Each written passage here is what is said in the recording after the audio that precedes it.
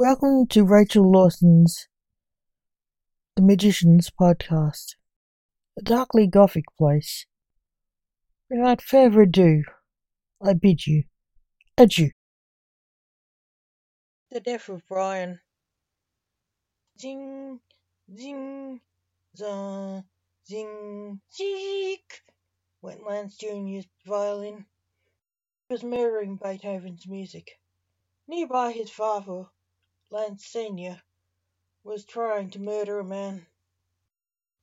"What was that?" asked Bryan Mulvaney, hearing Junior's poor playing. "My son is practicing playing the violin," said Senior, who was startled by the noise. "He missed chopping off Bryan's head."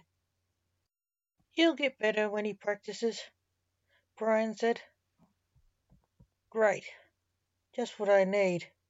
A nice victim," said Senior, feeling slightly guilty for having to kill him. Senior lifted his great sword, and it fell. "I don't like killing nice people," Senior said. "I thought you weren't all bad," a voice said. "What?" said Senior, more than slightly confused. "You are a nice person," the voice said. "You're dead," said Senior, frowning. "Yeah, I think so. That would kill anyone," said Bryan.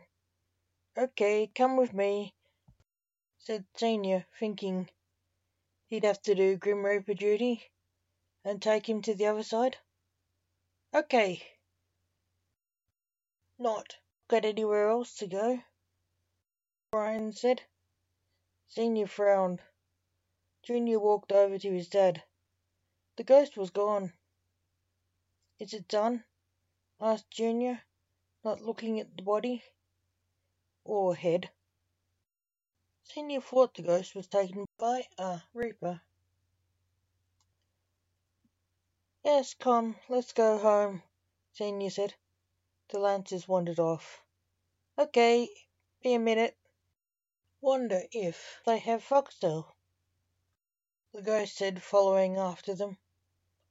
They didn't see him till they saw him watching TV at their place. Thank you for listening.